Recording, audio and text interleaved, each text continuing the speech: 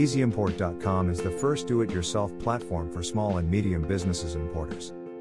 Whoever handled import anywhere in the world must have felt, at one point or another, frustrated and confused.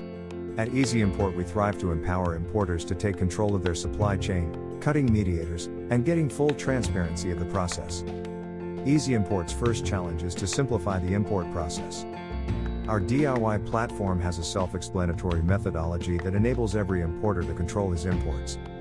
We are already working on the next generation of Easy Import, simplifying the supply chain and the aspects of international transportation, marine insurance, and goods funding.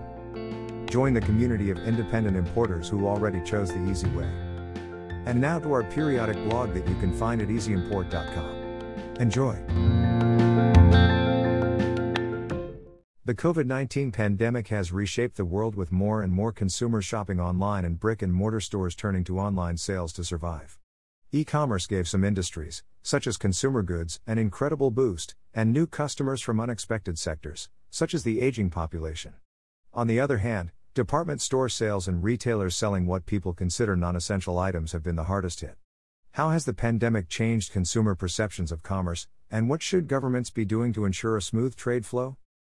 Statistically speaking, according to the latest data from IBM's U.S. Retail Index, the COVID pandemic fast-tracked the shift to digital shopping away from physical stores by about 5 years.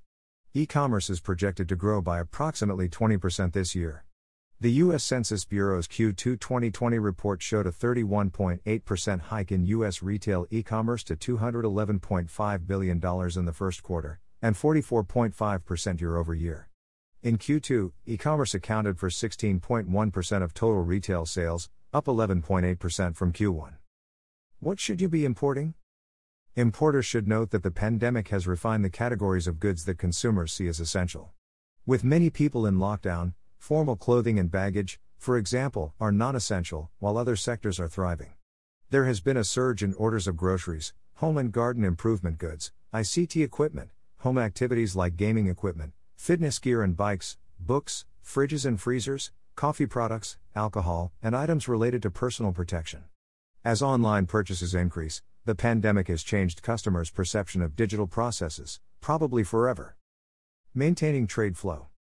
In an unprecedented global health crisis, trade is vital to saving livelihoods and lives, and only worldwide cooperation will keep business flowing. The situation has led governments to take measures to facilitate cross-border trade. These measures have mainly involved information accessibility, simplifying documentation requirements, and streamlining processes and clearance. Despite enduring cross-country differences and tensions, such as increased tariffs among significant players, COVID-19 has improved dynamism in the global e-commerce landscape. The Organization for Economic Cooperation and Development, OECD, reports that by early May 2020, new trade facilitating measures had been established at borders. These include creating green lanes to simplify border controls or using digital tools as much as possible to streamline documentary requirements. Also, efforts to gather and distribute information on bottlenecks and good practices at borders have helped the continued functioning of value chain procedures. The OECD encourages governments to increase transparency regarding trade, keep supply chains flowing, especially for food and health supplies, by speeding up border checks and minimizing physical interaction between customs and border officials and traders. They should avoid making things worse through redundant export limitations and additional trade barriers. Governments need to serve the public interest, not vested interests. For the U.S. importer, the U.S. has been trying to ease imports by taking certain actions, including lowering specific entry requirements. The FDA has also relaxed its requirements for specific documentation.